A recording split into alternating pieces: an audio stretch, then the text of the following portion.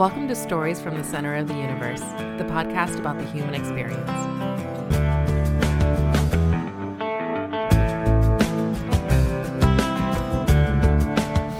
Alec Eberly, welcome to Stories from the Center of the Universe. Appreciate you joining us. Of course, I'm excited to be here. It's going to be fun. You are not born in Hanover County, but you basically lived here most of your life, right? Yeah, so I was born in Tennessee, moved all around until about sixth grade, or summer coming into my sixth grade, and since then I've called Mechanicsville home. So it's been a long time, but it's been a fun time. Chickahominy was your middle school. Yep, Chickahominy. I went to Chickahominy, and then I went to Atlee High School. Okay, and were you playing football in sixth grade? I played football for Blue Star, and I was going to try out for Chickahominy, but I broke my leg and then ended up getting meningitis all in the same week. So I did not try out for Chickahominy's team that year in sixth grade. My goodness. Yeah. So my son was a Blue Star Cowboy. I was an Ashland Viking, and I say that very proudly. I'm not even sure the Ashland Vikings are around anymore, but Blue Star's been around forever. Yeah. And they're usually pretty good. They have been. They're hurting right now with numbers because of the amount of kids that are playing. Yeah. It's down drastically. Too many other options? I just think there's not as much love for the game anymore. I think that some kids see football as too much of a commitment. It is right a big now. commitment. It's a big commitment, which I understand, but I just think it's a little bit of that, and people just not so sure if they're comfortable with the sport at a young age anymore. Is that concussions? I mostly? think so, yeah. From the parents I've talked to, I think that's definitely a big deal to them. But I that was probably 3 or 4 years ago, and football goes in waves. It's back on the rise. It even goes to the high school level. When I was at Atlee, we had 150 kids in the entire program. Holy cow. 2 years ago at Atlee, they had about 60. So it just goes in waves, and now they're back up to 90. So I think that the whole football thing just kind of goes back and forth because every every group of kids is different. Yeah, it's weird. I mean, you certainly have other options for kids to play in the fall, and it is a commitment because you're working out. These kids are working out in the summer quite a bit, and then the season itself can be a grind. And of course, because you play the collegiate level, which we'll talk about in a bit. Going in waves, though, that's crazy. 150 down to a pretty small number, and 90 seems like a good number. When you say program, you're talking about 9th through 12th grade. Yeah, right? and honestly, it wasn't even just Atlee. If you looked at every school in the county, even a lot of schools in Henrico, I mean, I remember playing Verina High School and them having like 70 kids on their sideline. We played them. I went to their game last year against Highland Springs, and they had about 35 kids on their varsity team. That's nuts for them. Yeah, and I think COVID had a big effect on that back there last year. But it's been crazy. And I think it also has a lot to do with the year-round football, and now there's travel football, and kids are kind of starting to pick and choose where they want to play, and it's just not the same as it used to be. But I think it's all starting to come back around. Yeah. I think that this year is going to be a big year for Hanover County football. I mean, Mechanicsville High School smoked Deep Run High School last week. Oh, did they really? They won one game last year, I think. Wow. And they got a brand new head coach, brand new coaching staff. So I think that the whole area is on the come up. Coach Gray over at Atlee is doing a great job, and then Sam's doing a great job at Hanover. He's made that whole program bounce back. Yeah, well, I mean, my son went through high school when the program was not doing well, and I've told the story on the podcast before. When my son was in 8th grade, that middle school team, the Oak Knoll Middle School team, they were undefeated. Yeah. You fast forward 4 years later, they're supposed to be all seniors. You figured they're going to have a good team. Only 2 kids from that undefeated middle school team played. Yeah. Dressed out on the team. It's just crazy. I think that was the difference with us. When we were in high school, we all played together in 7th and 8th grade. And then when we got to 9th grade, it was the same dudes. And then 4 years later, exact same guys that played. We played lacrosse together, we trained together, played football together. And there almost wasn't an option on whether or not you're going to play. We had friends that never played football before, but our senior year, they wanted to hop on the squad and be a part of it. And I think I have only two of my best friends ever from high school that didn't play football. Wow. The rest of them, and they were the guys that were leading the student section and still coming out to practices to hang out. Right. But everybody was involved. Everyone played. It was just different. And but like I said, I think it's starting to come back, and I think it's exciting. I'm excited to see what happens. Yeah, I think Sam's going to do well for himself. He's he's got a good name, and he definitely runs a good program, I imagine. Yeah. I know he's a hard worker. For sure. There's no question about that. I was going to ask you this before we started recording. You remember training when you were in high school with a kid named Peyton Grider? He's maybe a couple years older than you. I played with him? No, you trained with him at different places where y'all trained maybe in high school. He ended up playing D-end at William & Mary. Did he play did he train at Bob Blanton's?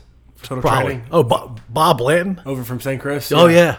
But we called him Bubba back in the day, not to his face. Yeah, so that's where I trained. So when Okay. I was in high school, all of the guys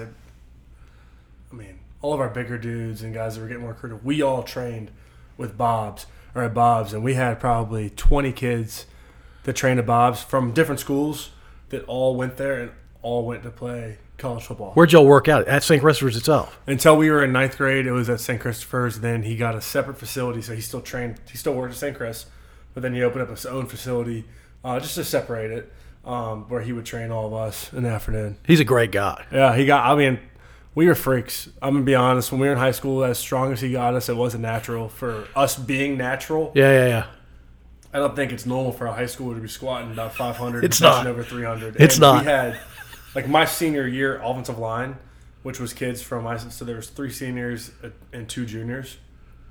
Everyone there had one guy lifted at Bob's, and that one guy was just a freak strong naturally. Yeah. But our whole O-line benched over 300 and squatted at least 400. And my senior year of high school. And Bodies are still developing at that point. 3 of those 5 guys from that senior year O-line, one was Virginia Tech, one was ODU, one was Florida State, and then our backup, who was the young guy on the team, he's at Liberty now. So we had 4 guys from one offensive line play Division I football. The other guy played at Hampton Sydney, and the other guy went straight to JUCO and then dabbled with some semi-pro stuff. But it was insane. And you give Bob's a ton of credit for that. 100%. Yeah. So he was known as Bubba back in the day, and I don't know if he ever talked about this. He was an alternate for the 1972 weightlifting team, Olympics, the U.S. Olympic team. And I also took Latin from Bubba back in 8th grade, and Bubba was rumored to have thrown kids through the window of his classes if they misbehaved. I heard that he used to bend desks around kids. Bob never really – our group was really hardworking, so he never really got on us too hard. Right. But I've seen him snap. A couple times, and it's typically for someone doing too much weight or not listening. But you can tell. And even to this day, I stop by and see him sometimes because he's still training people, and he's pushing about 80. Yeah, he's not young. Yeah. He still will pick up weights and show kids what's up. And he's a great guy. Oh, he's awesome. Yeah. Oh, that's what a small world. Yeah. I did not expect you to say Bob Blanton tonight. Yep. Yeah, and he, you probably don't know him as a really big guy. Back in the 70s and 80s, he was massive. He intentionally lost a bunch of weight because he knew he was getting older and he didn't need to be holding all that muscle. You can tell just by looking at him, though, that the way he still carries himself. Oh, yeah. He used to be a big guy. I mean, I've lost 50 pounds, but people look at me and be like, you've definitely slimmed down. I was 305 pounds when I got done with college. Now I'm 255. Good for you. So you don't need to be carrying 305, that's for sure. No. Not with the back I got and all the different injuries. I don't need it anymore. Yeah, we'll get to that. All right, so you broke your leg in 6th grade. How did you break your leg? Football. Playing football. Yep. One of the major 2 bones in your leg? It was a growth plate. Spiral fracture in the growth plate. Tried to play the rest of the game. Couldn't do it. Went to the hospital, got a cast on. 2 days later, in the ER, think I'm dying, and I had meningitis. I was in the hospital for a week. So meningitis, was that awful? That was terrible.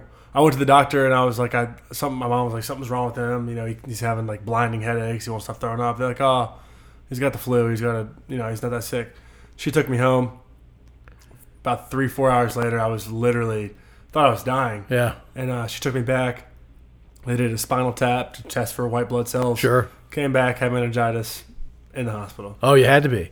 So I had meningitis when I was 19, a lot older than you, and I can tell you it's the worst I've ever felt in my life. Did you have viral or bacterial? That's a great question. Whatever the one that you're less likely to die from is the one I had. That's what I had. Yeah. It's viral. Bacterial yeah. is the one that if it gets to your brain, it's about game over. Yeah, you're done. Yeah. But it's an awful feeling. Oh, it's terrible. My head has never hurt anywhere near that. So you can't see. When I get headaches now, I'm like, oh, this is nothing. Yeah, exactly. It's not a problem whatsoever. That's a double whammy for you as only a 12-year-old. It was rough. I was a new kid at school. You know, I hadn't Yeah. had time to make any friends yet. I missed the whole first week of school. Right. Missed tryouts. It was tough. But then the next year, I was still one of the bigger kids.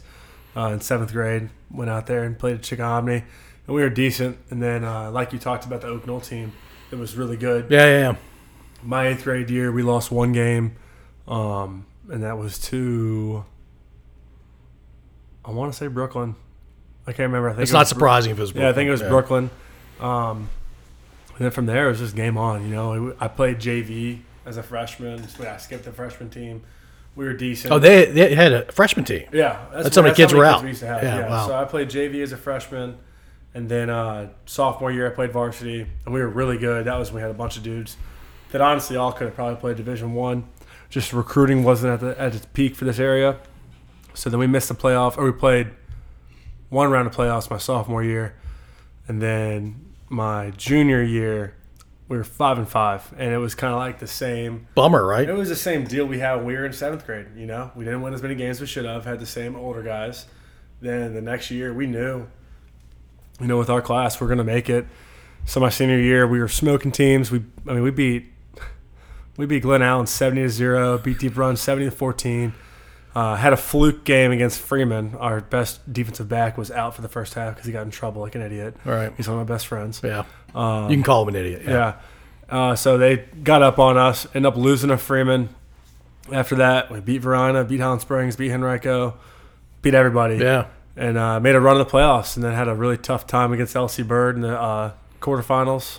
It was like 3 degrees, and they wouldn't let us use the locker room, made us stay outside. But they got to go in? Uh-huh. Oh, that's wrong. Yeah, it was messed up. And then, it just didn't go our way. And then the next year, the next following 2 years after that, Atlee made its runs. But we never, even all of the guys from my senior year, we all still hang out. We're all still best friends. And we all still talk about how, like, I would give back my scholarship to Florida State and go to a smaller school to redo that senior year. Because all of us knew. Yeah. And that's so, like, crazy to hear someone say that. But we were all that obsessed with it, and it made us that mad that we didn't make it. I mean, it was crazy. Are you around Jack Stockhausen's age? Or is he He's 1 year older than me. Okay. So Yep. he was on the team your junior year. Yeah. Mm-hmm. Jack's dad and I are good buddies. He's a good hitter. Yeah. Always was. He said with guys his year in school, he said they would give like a pinky to come back and play more high school football. Yeah, well, I mean, even my junior year, those guys, I mean, there was no reason why we should have won 5-5. Yeah. It was nuts. It's a bummer looking back at it. It's crazy. And I'm 25 years old. Dude, I'm 52 and I regret stuff from high school. I played in the Orange Bowl and played in the Rose Bowl and did all that, and I still think about high school. Oh, we're coming back to that. Yeah. Yeah, no, right. Because if you don't realize your potential, it's a bummer and it sticks with you. Especially when you, as a team. Well, I guess even as an individual. We had 7 guys go Division I from my senior year. Wow. Yeah. Were you the strongest guy on the team? Upper body wise, I was, not lower body. We had a guy. I mean, I was the lightest. I was 6'4", same height I am now. 270, 265. Everyone else was in high school. Yeah, but then the rest of our O line was like 6'3", 300, 6'2", 300. Oh wow. I was a strong upper body wise, but we had one guy who the one that played at Virginia Tech. I mean, I swear he's been able to squat 500 pounds since he was 13. It's crazy. Just naturally strong. Yeah, he's built like a refrigerator. I was never really built like a defensive or offensive lineman. That's why I wanted my D-line. Right. I'm a little more tall and narrow. And I was getting recruited for D-line too. I just thought I had a better chance playing at a big school for O-line. Yeah. I didn't want to play O-line. My coaches made me when I was in high school. It happens to a lot of kids, right? Yeah. I love defense. I love offense. I ended up loving offense too. Tackling is more fun than blocking, I think. Yeah. Yeah, and you're saying that as a guy who started 44 games out of 48 at Florida State. Exactly. Yeah. Yeah. I Googled you for a couple minutes. Yeah. I figured. All right, so how does a kid from Atlee High School, Central Hanover County, end up in Tallahassee, Florida? I'll tell you what, my process was a little different. So I started getting some recruiting buzz when I was younger. Went to a lot of the camps and made friends with a lot of guys that were getting recruited and coaches that were helping the guys get recruited. And no one really understood why I hadn't had any offers yet, whatever. My mom worked super hard to help me, researching wise. And I should have got my mom working for me, man. She was researching stuff, and schools would come by and give me their card. And she would make me call 5 coaches a night my junior year, sit outside nervous as hell. Yeah. Coaching these D1 or calling these D1 schools. Yeah, you're 17 years old, right? Yeah. And, she pushed me. My mom and my dad took me to football camps and ended up getting a Maryland offer because, they came by a lot for our area. And after that, I started visiting more schools. And then I went to a football camp, and I went against the number 1 player in the country. He was actually my friend. And I beat him in one-on-ones. And what's a one-on-one look like when you say one-on-one? Basically pass rush with no pads. And okay. The defense line was going to try to run you over. It's totally one-wayed or one-sided for defense. Right. Beat my friend. He had offers from every school in the country. And the schools that hadn't offered me yet offered me. And then I went on a little tour And I went and visited Clemson, Florida State, Georgia, Auburn, all in like 3 days. And I told my mom when I left, I was like, whoever offers me first between Auburn and Florida State is where I'm going to go. Why those two? I just loved them. Loved the city, the town they were in, the most small town schools. Yeah. The area. I like the coaches a lot too. My coach in college was at that time he was probably 65, ex-Marine, flamethrower from the Vietnam War. Yeah, he was bad dude. Yeah. He's about 5'7", 170 pounds. Even badder. Coaching all these O-linemen. But I love the school, like the coaches. And even when I committed there, they hadn't even won the national championship yet. I didn't even know they were that good. Yeah, wow. I just knew I liked the school and the tradition. And so I ended up getting the offer. Actually, I was watching Atlee play Hanover in baseball. I was watching that, got the offer. Then 3 days later, I was watching Atlee play Patrick Henry in lacrosse. And that's when I committed to Coach Fisher on the phone. Oh, wow. Yep, it was crazy. So Jimbo was your head coach. Yep, for 4 of the 5 years. Yeah. I had the new coaches for my last year. We'll talk about that when we get to your fourth-year transition into your fifth. That's some salty conversations. We can get as salty as you want, and if you don't want to go there, that's cool too.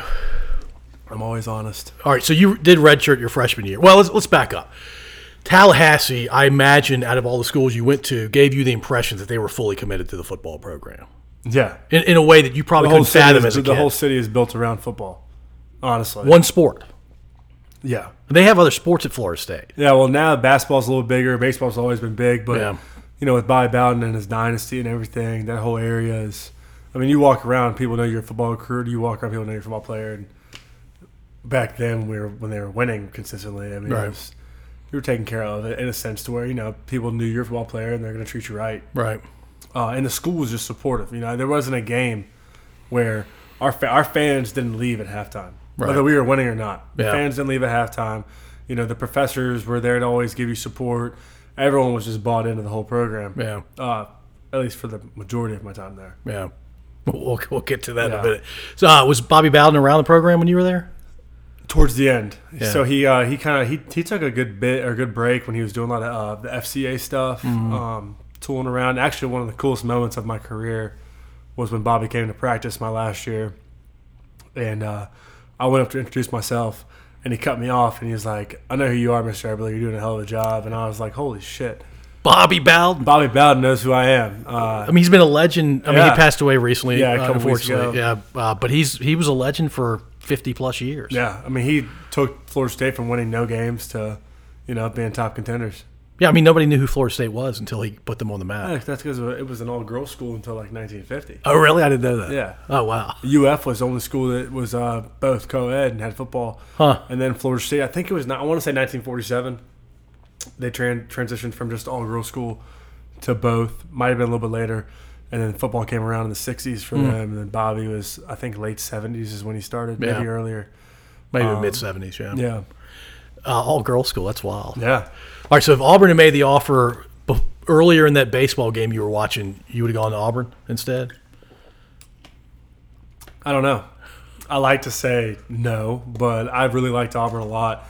The biggest difference between the two was back then, I was the good old Hanover boy. I wanted to major in agriculture. Auburn had agriculture. Florida State didn't. And then I kind of got swung by the coaches like, school first, football second. That's literally what they said. No, me and my dad. Yeah. And so, a funny story about the Auburn, actually. I'll never forget sitting in my dorm at Florida State my freshman year and just going through old emails. And I found an email that was from about 2 days before Florida State had offered me from the Auburn O-line coach saying, "We've been trying to get a hold of you. I think we have the wrong number. Can you call me now? We want to offer you." And I saw that in the email as I was sitting at Florida State. Wow. At that moment, I was like, but then that's because I was homesick. Sure. Auburn was a little bit closer. But no, I have no regrets about Florida State. It was insane, Are you the first kid from Hanover to ever play there? I think so, yeah. I think you got to be. Yeah, the only other kids, because Sam played at Virginia Tech. Damian Woody played at Boston College. Oh, you and Damian are about the same age? No, you just say from Hanover County. I'm thinking from Hanover County. Yep. Damian's a good bit older than me. Well, Damian is a good bit older than you, and Damian's the butt from the butt fumble. You know what the butt fumble is with Mark Sanchez? Oh, yeah. For the Jets? Yeah. Damian is the butt from that butt fumble. Yeah. Yeah. So, Most of the guys that have gone Division I from around here have gone to Boston College because they had a big pool. U of R, VMI, most local schools. There's been now, but it's different now. Yeah. I mean, there's kids from Henrico that are going all over the place, like Henrico County. Yeah. The last kid that was they got a Division I scholarship from Atleast at Penn State. They got 2 kids. VMI's footprint has grown tremendously in this area. It used to be 1 kid. Yeah. A recruiting class. Last year they had 3 kids between Atlee and Hanover at VMI. A year before they had 2. Yeah, I think they recruited pretty heavily in like Henrico and Richmond back in the day, but they're finally paying attention to Hanover. They're doing well now too. So are they? Yeah, they won their conference, or they went to the. I think they won their conference last year, and then went to the playoffs and all that. Nice, Yeah, because their military. I can't do it. It's all good. Their head coach actually was the O-line coach at UVA when UVA was recruiting me, and he told me I was too small for O-line. So wait a minute, let's back up on that. You were 270, 6'4". I was probably 6'3", 6'2.5" when they recruited me. That was my junior year when they. But still, 6'3", 270. I was a big boy, yeah. And look, all those college coaches know that you're going to grow into that. It's about your frame. Exactly. So what were they really talking about? Well, UVA's always had this idea they want all their O-linemen to be like 6'6", 6'7". That's what they recruit. I've had guys that I've tried to get recruited by them. Tackles I get, but not centers and guards. Everybody. That doesn't make any sense at all. You better have a 6'8" quarterback then. Yeah, right? I agree. But yeah, the O-line coach, he told me, he was like, basically told me I was too short. But the D-line coach wanted to recruit me. And then when he got let go, that was just game over. It wasn't going to happen. But you would have gone to UVA if the O-line coach would, or the D-line coach stayed. Originally, I wanted to go there only because my dad used to travel for work a lot and be gone for weeks at a time. Right. And I didn't want to leave. It would have been close. I didn't leave my mom. I don't want to be super far from my mom. Honestly. Yeah. But then, I committed to Florida State, and then I tried to decommit from Florida State Ooh. the day before signing day and go to Virginia Tech because they finally offered me. But then my mom was like, no, you're a man of your word. And then, good for mom. Well, crazy enough, my mom never missed a single home game at Florida State. Oh, wow. She drove down through the night every Friday for the game and would bring some of my friends and stuff like that. But in 5 years, she never missed a single home game. So out of the 48 games you dressed for, call it 24 home, she came to all the games, every single one. Even if you didn't play, even though you did start most of those games. Yeah, even though I didn't play, she came. Wow. And then that's real dedication. I don't even know. I think that the only away game she didn't go to was my true freshman year, and that's because it was in California. And you were being redshirted. Yeah, I wasn't going to play. Yeah. But I know that my last 4 years on a redshirt year, every single game, and I think every away game too, because most away games weren't too far from us. Right. Yeah. Because Florida State was in the ACC. Yeah, actually, NBC.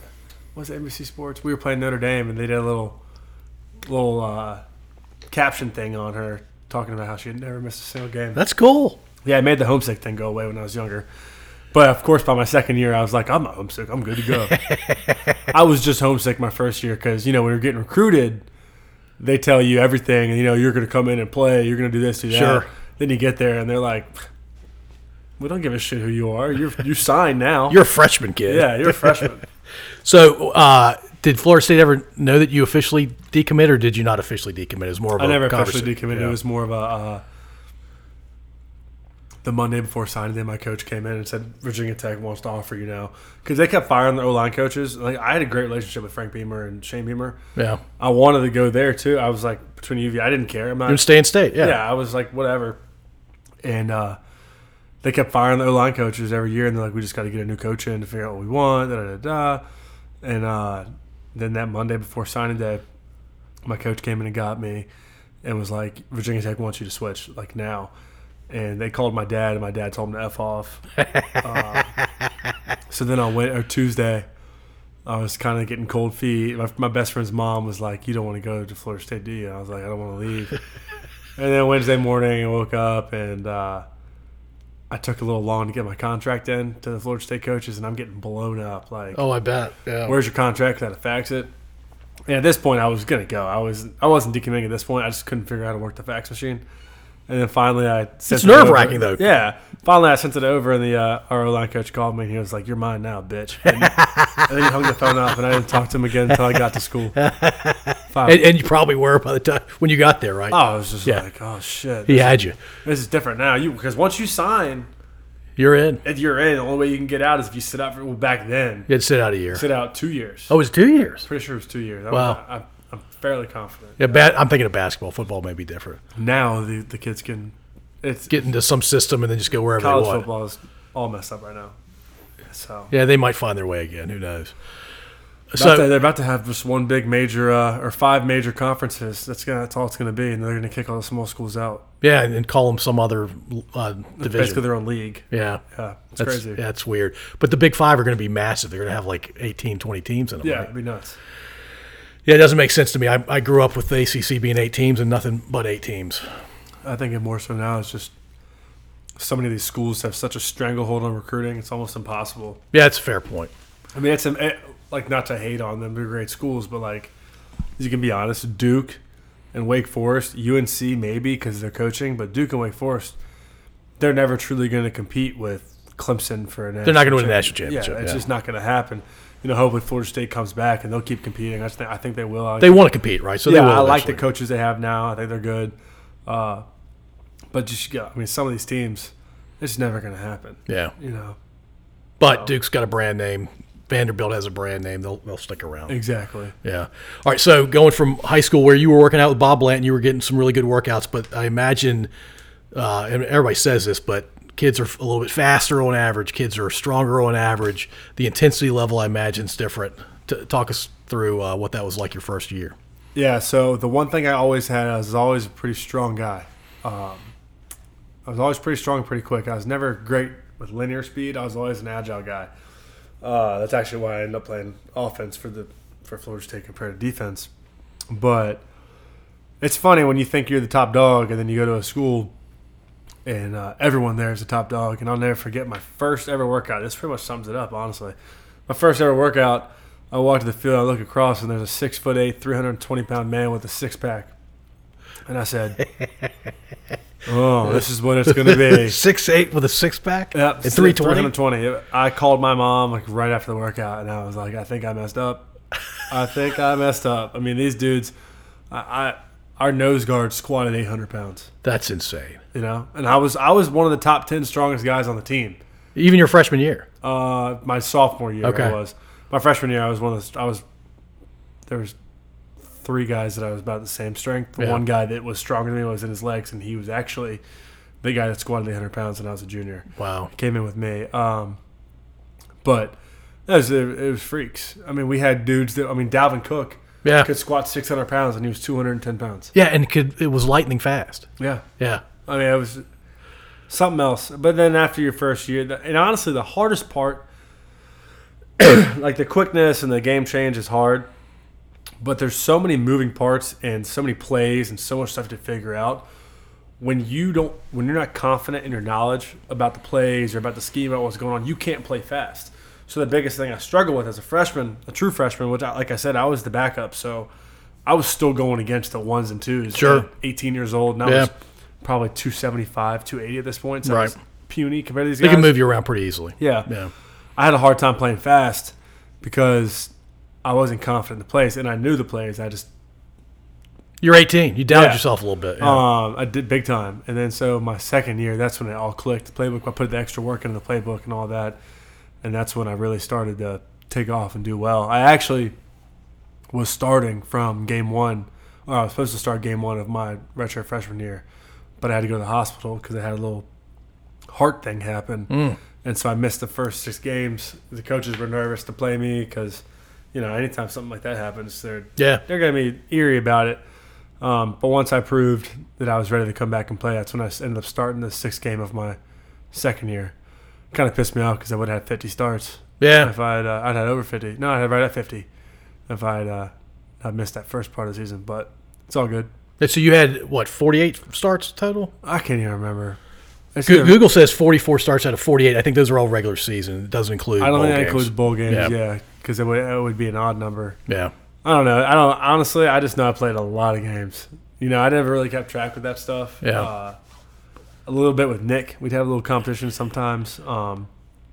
But yeah, I was a little short my second year, and then after that, it was game on from there when I started playing. And it's funny when I go back and watch the film from my first year starting and seeing I was probably 285 that year, 290 maybe. Which is crazy to think that that's small. Yeah, but I hadn't gotten hurt yet at all. Not really. I was so fast, running downfield, blocking defensive backs, doing all this crazy stuff. And then you flip forward to my last year where I had 3 hip surgeries, ankle surgery, and it was all banged up, and I was just... And you were 305, too. Yeah, I was just a different player at that time. Yeah. I was still doing my thing, but it was just funny because, the young Alec was sprinting downfield trying to get in dudes' faces and doing that. I was just old and decrepit by the time it came to an end. It's a hard game, man. Yeah. I mean, you take in consideration the average center takes 70,000 hits to his head in his career. Yeah. So, I mean, every day it's full go. And the thing about it at Florida State, they took care of me my last couple of years, because I had some injuries, so I didn't do everything. But we hit and tackled every day. Yeah. Except for Thursdays. Thursdays we did a little bit, then Fridays was a walkthrough. Right. We were getting after it the whole time. And, if you didn't practice at least 90% of the practices leading up to the game, you weren't playing. Yeah. There was no, I'm going to sit out all week and step in for the game. Yeah, and that body's not meant to take that stuff indefinitely, right? No. The body breaks down eventually. I've had my fair share of injuries and little stuff, but I mean, my whole thing, honestly, would probably ruin my career was I took on the tough guy mentality, and I was like, I'll play through anything, and my coaches knew that. So they just kind of expected me to play through. Like if I remember I dislocated my elbow, I kept playing. I had stingers where I couldn't feel my arms and stuff. I just kept playing. Give me a shot, whatever. Let's go. I'm not going to miss the game. That's the mindset. Yeah. Yeah. And that's what ended up biting me in the butt, because really I came back. I had double hip surgery. That was my third year. I had double hip surgery after the season. That was the year we won the Orange Bowl. I came back 2 months early for my recovery so I could play against Bama because I knew I needed to play. And then I ended up tearing my hip again. And that was the year I was supposed to leave for the draft. And then after all that, see, when you're third, fourth year, your medical stuff's not released. Right. So the scouts and the agents, they don't know. So this time, I'm getting blown up. I'm like, damn, I'm about to get drafted legit. And then my 5th year came around and all the injury stuff got released. And it was just the draft boards just crashed. And honestly, though, at that time, I was so banged up and so injured up by the time my 5th year came around and I had new coaches. I was kind of over it. I almost stopped playing. After I had my 3rd hip surgery, I was like, I don't know if I can do this.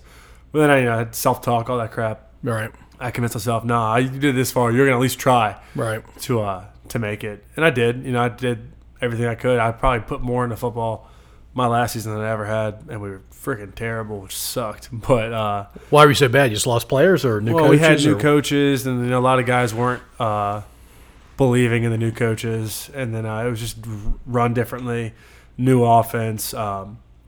If 10% of your starters are putting in the extra hours to win, but the rest of the guys aren't, you're not going to win. Yeah. That's kind of what we faced was just the whole buy-in situation. And we had a lot of injuries. I didn't play.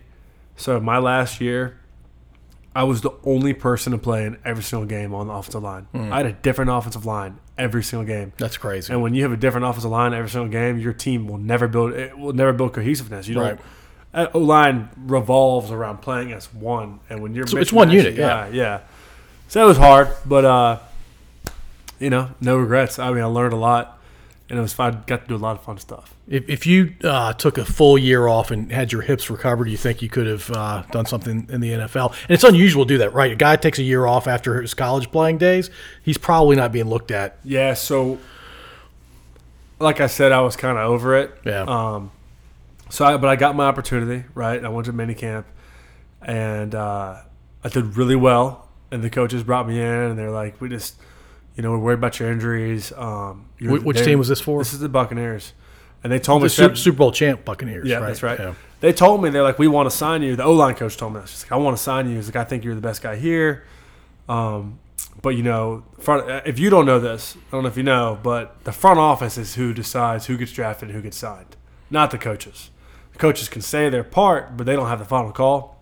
He told me straight up, he was like, "Look, I want to sign you, But the front office, they want you to gain at least 15 pounds and then worry about your injuries. And I was like, dude, I'm eating 8,000 calories a day right now. 15 pounds seems crazy given how big you already were. I mean, so between the injuries and the eating, because I was never that big of a guy naturally, I was just, wore out with it.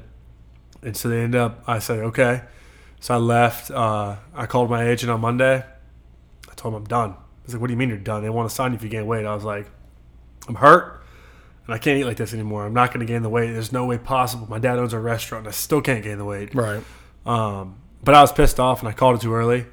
And I realized that about a month and a half later. And once you tell your agent, and they start letting teams know that Alex not really in it no more, they're not going to call you because they're like, they don't want guys that aren't bought in. Right. So then in July, I tried to make a comeback through the XFL. That was in May. So in July, I went and tried out for the XFL. I did well. They told me, you're on top of the board for all these teams, I had every team from the XFL call me, tell me I was a first, second round guy for them. And then about the week before the XFL draft, I start getting notified by them, like, hey, you've fallen on our draft boards because of your injuries. They didn't know about that beforehand? It works in waves. It's weird. Yeah. And then so I sat there with my best friend the day of the XFL draft, never got a phone call. And that was in October. And then November, I was like, screw it. It's not happening. So I went and got double hand surgery. I got one hand done, then I got a second hand. So the first hand, I got it done, lost about 15 pounds, got a phone call 2 days later. Hey, I want you to come play for the DC team. They want you to start this weekend. And I was like, dude, I just had hand surgery. I lost 15 pounds. And I'm not as big as I was. Right? Yeah. And then I was pissed off about that. And then 2 weeks later, I got my other hand done. About the week after that, happened again from a different team. I think it was the Seattle Dragons. And I was like, are you shitting me? Wow. So then I was all pissed off. So I actually, about 3 weeks after that, quit my job. And I was like, I can come back. I can do this. I still have my name behind me. I was an all-conference center. I was at one point a high draft prospect. I was like, I can come back. I got hit up by some CFL teams, want me to come try out, do all that. So I quit my job to train for the CFL. And the week of my CFL tryout, COVID happened. And so you were trying very recently. This is so this would have been 2 years ago. Yeah. Right? Not even. Yeah. A year and a half. COVID happened, and all the trials got canceled. And I was like, you know what? That's my sign. It's just not meant. Because I've had hand surgeries, hip surgeries. I need back surgery. I got all this stuff. I just was banged up, man. Are you at peace with it now? I am now. Yeah, it took me a while. I didn't watch football for a year and a half. I didn't watch football the whole time. That fall where, when the XFL said my first fall back, I was still training, but I wouldn't watch football. Yeah. And then even last year I watched football for the first time. I watched 2 games, and that was just because one of my best friends plays. Well, a couple of my best friends play still, but it was his first game. And then now I'm fine. I watch football all the time, go to games. But it was hard, man. It was that first. So the hard part is one of my good friends is going through right now. He's might go through it this year. He actually recently got cut, and he's on that trying to figure out, if I don't get re-signed in the next couple of weeks, am I done? Yeah. But that first year, you're really trying to find yourself because when you go play in the sport for 19 years. And then it's just gone. And look, you were treated like a freshman in college, but you were the man during high school. Yeah. Maybe you weren't the man your true freshman year, but you became the man the next 4. Exactly. And then you're like, what? Yeah, and the hard part too is, and luckily, I got a great community, right? So luckily, I came back. I had places to work. My parents supported me, whatever. So for me, I don't really have any complaints about the situation. Luckily I get to train all these kids and help kids get recruited and chase their dreams. This and the third. The hard part for me to fathom is all of my teammates or all the other guys that play Division I football that were ranked high or they thought they were going to get drafted. They didn't care as much about school or they didn't get their chance, and then they just get sent back. A lot of the guys I played with, a lot of guys play college football are not from good areas. Right. I had one of my best friends from school. When he went home, he stayed in hotels. His mom was a nurse, a traveling nurse. Wow. Right. She would a hospice nurse. So they would stay in hotels. Right. So That's the hard part for me to think about is all the guys that didn't have anything, and the fact that like when you're in the NFL, they have the NFLPA, right? They fight for the rights of the players. The NCAA doesn't fight for the rights of the players. The NCAA protects coaches and schools. And makes money for itself. And makes money for itself. There's no one there for these players, when they get done, if they don't make it. And a lot of these guys, and, you go to these schools and you meet a bunch of boosters, right? And the boosters are all, if football doesn't work out, I'll take care of you. I'll take care of you. And I was very close to Live Alumni, a lot of boosters. I can tell you how many of those boosters called me after I was done playing. Not a one. Yeah, because you're a commodity. Exactly. Yeah. When you're going through it. And it's no shame. I get it. It's a business in there. It's a business, exactly.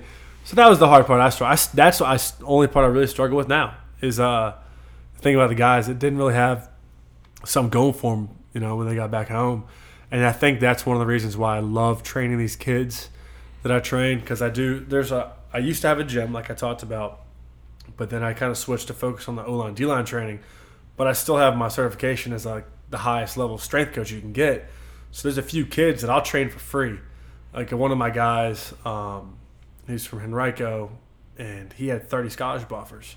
Lost them all. Gained too much weight. Transferred from schools.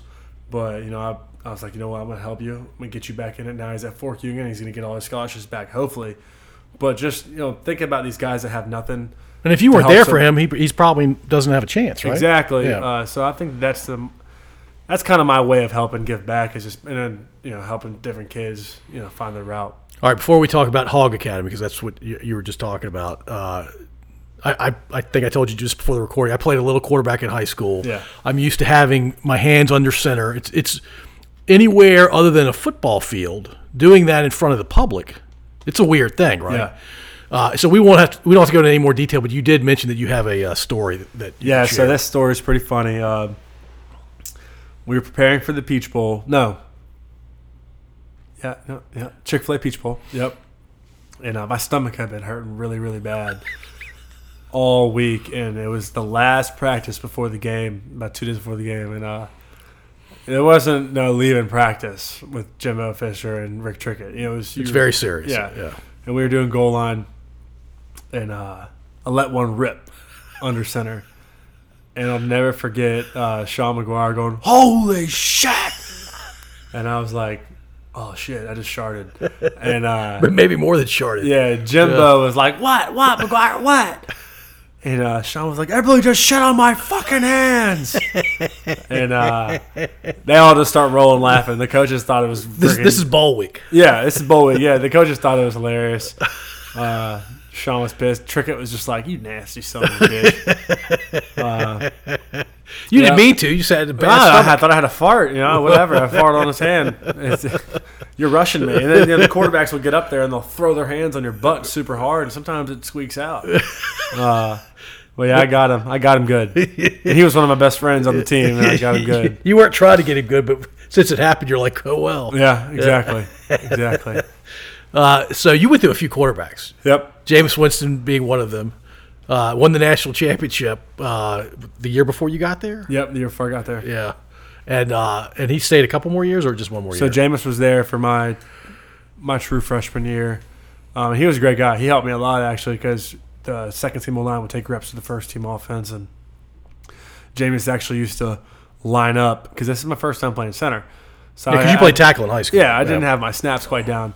So Jameis actually used to line up about 2 foot to the right of me to catch my snaps to make sure the offense would stay in pace when we were practicing. That's funny. And he would help me with the offense. And then the next year we had a transfer quarterback come in, Ever Golson. He was with Notre Dame, then he came to FSU.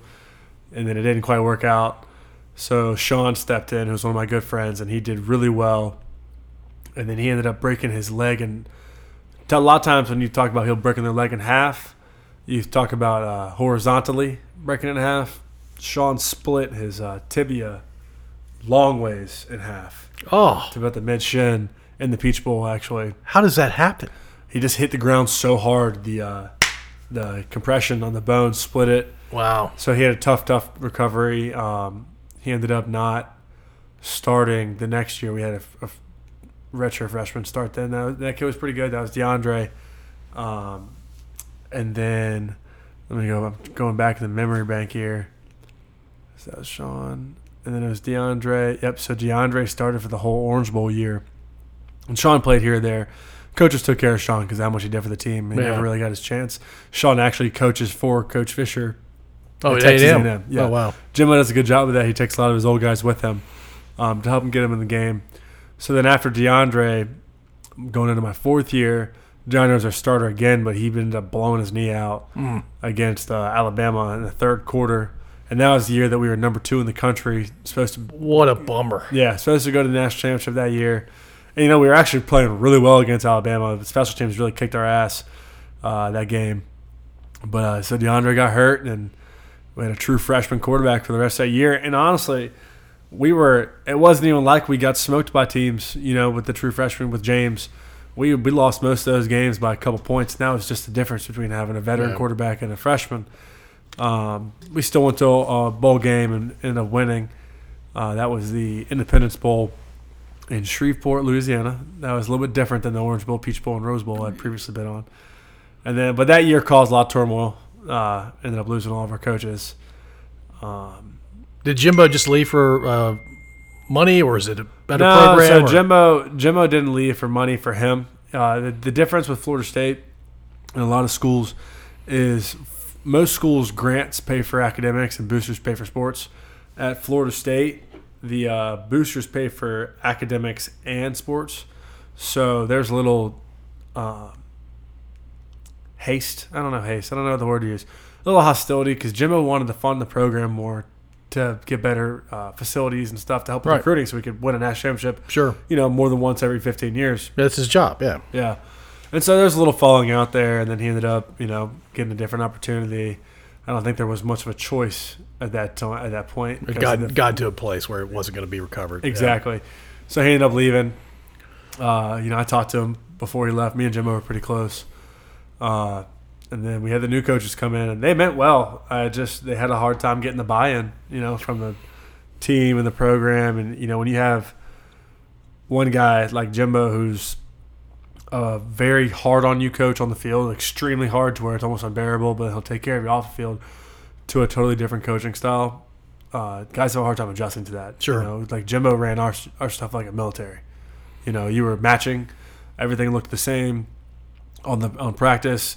We were going to get after it for 3.5 hours, and then we were off. Right. It is what it is.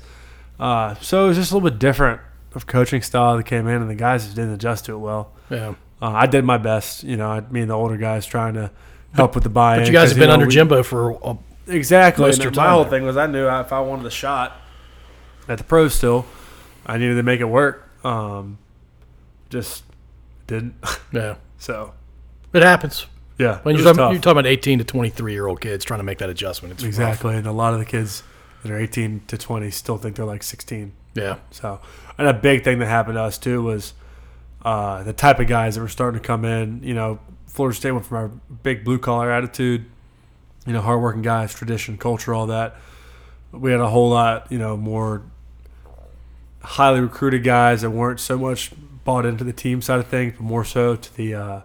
They were there for themselves. The me side of things, yeah. And that didn't clash well with the older guys. The older guys and the younger guys did not mesh well my fifth year, which is why I was expecting to leave my fourth year.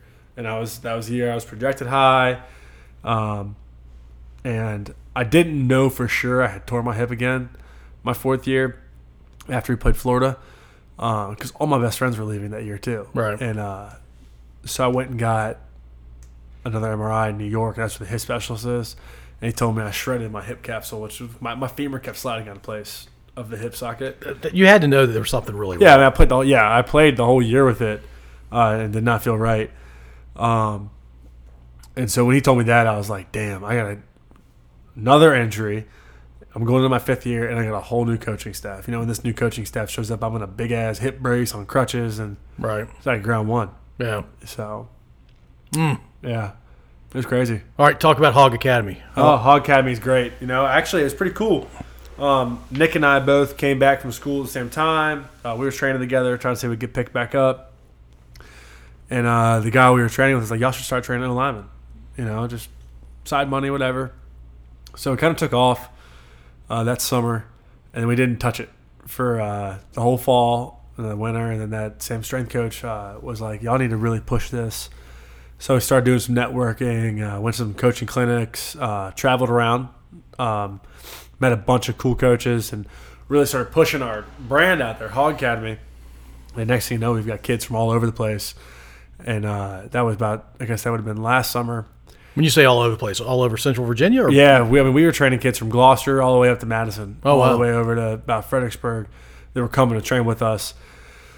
And so it really took off. And then last summer, we figured out a way to still train through COVID. You know, we did COVID protocols and really made it special for the guys. And then this past summer was when it really boomed.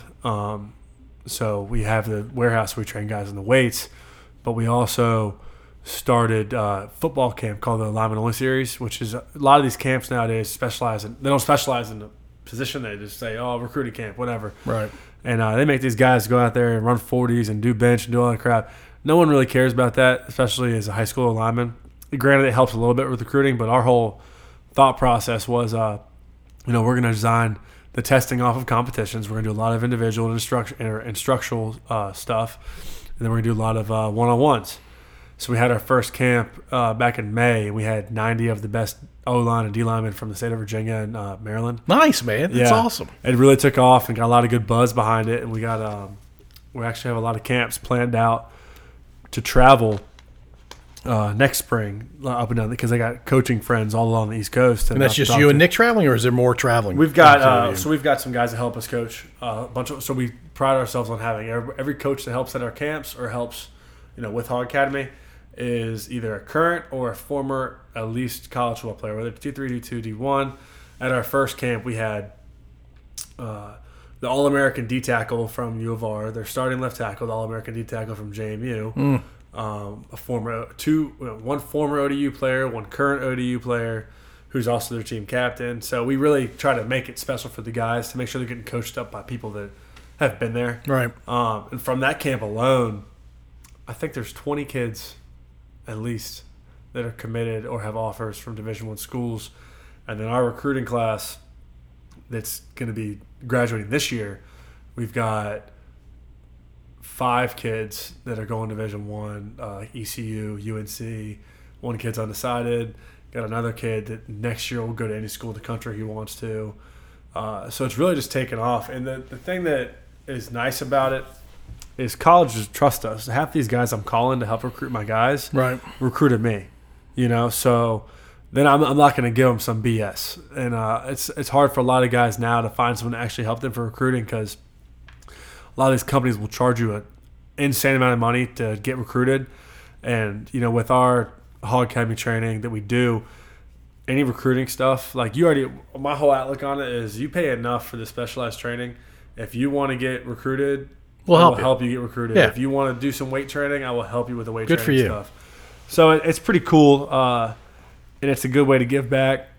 I actually took this fall. I was going to coach high school football this year, but I decided I was not going to. That's a big shift. Yeah, I was going to do it, and then I was like, you know what? I really want to travel, because I got guys that are playing their first year of Division I football this year, and I got one DN at VMI, a DN at Army, a center at ODU, and I've got 2 previous O-linemen at VMI for my first ever class. I think I'm going to travel around and watch some guys play and watch my friends play in the league. They're still playing, because last year we couldn't because of COVID.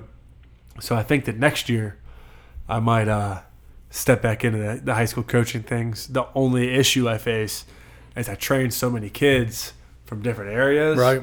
I don't want kids to start trying to transfer to come play, because that's what happens to a lot of really good trainers, especially guys that are like working for private schools or other. They face that constant thought of, if this kid transfers here, they're going to think that I'm like pulling through my company. Right. Right. Yeah. I mean, back in the day, you had to live in a certain area, and that meant you went to a certain high school. Yeah. It's not like that anymore. Now it's changing. If you can get a void, or if you work in the school system, I mean, there's even parents moving their kids in Virginia. And Henrico's funny, because in Henrico, each school in Henrico has a specialty school. Right. So all these kids can they can go wherever. In Henrico, they can go wherever they want. Hanover doesn't have that. But like in the state of Florida, as long as you can show up to class on time, you can go to whatever school you want to. That's crazy. Yeah. So you had the haves and have-nots, right? Yeah. I know kids that used to travel an hour and a half just to go to high school. Because that team was the best team, and it was going to help them get to D1 football. Exactly. Yeah. So you're really thinking about getting back into coaching or doing coaching for the first time? So, well, I helped out at Atlee my first year, my first fallback. That was the only football I was involved with. I wouldn't watch it, but I would help out with those guys. Right. But, yeah, I am. And I think that if I do, I'm going to coach at a inner city school, I'm pretty sure, just because I'm going to help out people that really need it. Yeah, that's right. I think that there's a lot of overlooked talent at some of the inner city schools, and I think a lot of those guys could benefit from someone being there for them. There's no question they can. Yeah, there's no doubt. So you did not mention this because you strike me as a fairly humble guy. You were twice captain at Florida State. Yeah. How do they choose captains? So when Jimbo was there, Jimbo would pick the captains for the year. Jimbo was the guy. Jimbo and the coaching staff would pick the captains, and those captains were there for the whole year. So it was an honor, right? But a lot of times coaches pick captain that the guys don't really like. Right, because the coaches like them. I won't go into to specifics about that, but I know one of the captains I couldn't stand. So hold on. So Jimbo picked you as captain. This is your fourth year. Yep. And you had already shit on Sean's hand at this point. That had already happened. Yeah. Okay. Yeah. Right. Do you think that helped you get the captains? Oh, no. No, but then my fifth year, the team voted on captains, and they voted me the captain again, and I thought that's really cool. I thought that was pretty cool. It's cool both ways, right? Yeah. The coach picking you and the team picking you. I remember when I found out I was all conference, actually, my fourth year. The coaches were just so funny. You know, they didn't do a lot of stuff, like put it out there, but my coach walked out to me and he goes, "Hey, congratulations, it's all conference, motherfucker." And then he walked away. That was it? That's it. I was like, all right. I'm glad I put in all this hard work because I knew the celebration was coming someday. Thanks. Yeah. It was cool, though. I had no idea I was going to get it. That's awesome. Yeah. A lot of hard work led to that, right? Oh yeah, that was the season after I had double hip surgery. I had a torn hip again that year that I got it. That was the Orange Bowl year, and then the next year I didn't get shit because it's when you don't win games. Yeah, it was just like in high school. In high school, we went 5-5 my junior year. I think I was like second team all district, and there was one other guy that was like second team all district. But miraculously, our senior year, we go to the state quarterfinals and. Me and Ty were both first team All-State on offense and defense. Then we had 5 other guys first team All-State. Yeah. And then Metro Player of the Year. It's like, oh, really? So now that we win some games, you guys are going to just... Yeah, if y'all had been 5-5, a lot of that wasn't going to happen. Exactly. It's all politics. Would you do it all over again? Everything? Yeah. I think that the... See, I used to say that my biggest regret was giving the persona or the reputation that I'd play through anything. I used to say I regretted that. Because I probably would still be playing. But I don't regret it at this point. Because I'm a firm believer in everything happens for a reason. That's right. Right? Like, football was great and I loved it. But now I'm helping out so many more people than I probably would have ever done. And like I said, I'm banged up enough as is. But all of it, looking back, I've gotten to live the rock star life. I've gotten to live the football life. I've gotten to do everything. The stuff I've done. I've been from Boston to L.A. playing football. I've hung out with all kinds of crazy people, cool people. Celebrities come and talk to us. All of that. I've got to meet. I was a kid from Hanover County. I went to play football in Florida. The people I met down there. You went to the Rose Bowl, man. I went to it was crazy. I honestly have no regrets. I think a lot of people would probably say, "You don't regret coming back early from your surgery?" Hell no, I don't regret playing. I got to play against Alabama when they were number 1 in the country. And y'all were too. And we were too. Yeah. I wouldn't have missed that. I'd tear my hip all over again to do that. Right. Ended up being my best game I ever had at Florida State too. Yeah, wow. Actually, if I have any regrets, the following 2 weeks from that game, we had a hurricane and we didn't practice we didn't have a game for like 3 weeks. That was when I tore my hip again. Was because we had camp again after the game for 2 weeks. I regret not sitting out for one of those weeks of camp to recover. Yeah. That'd have been good. That'd have been really good. I probably wouldn't tore my hip again, but that was a crazy game. They thought I lacerated my spleen after that game because my ribs were so bruised because those dudes could hit. Yeah. That was a funny story. I thought I was going to get an x-ray to see if my ribs were broken. And I went to the hospital and next thing you know, they put me on a gurney and sticking me with an IV. And I was like, what? I thought I was just coming to get an x-ray. Like, oh, we think you might have lacerated your spleen. And I was like, no, this is bullshit. I'm not staying here. I ended up getting out of it. Just bruised ribs and all that, but... Pretty bad bruised ribs that they thought you split your spleen. Yeah, it was crazy. That is crazy. Tell us about your family a little bit more. And I imagine you've been dating your girlfriend for a while. So I've actually was on and off with my girlfriend. I was young stuff when I first got back from school, but we've been dating for a year.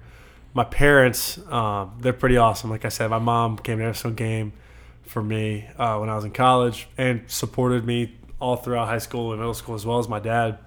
My dad couldn't come to as many games because he had to run the restaurant with Crackers in Ashland.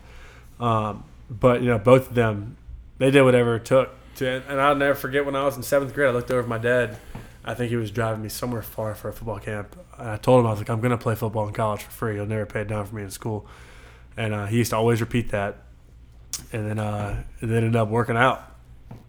So it was pretty special. My sisters, I have 2 sisters, both older.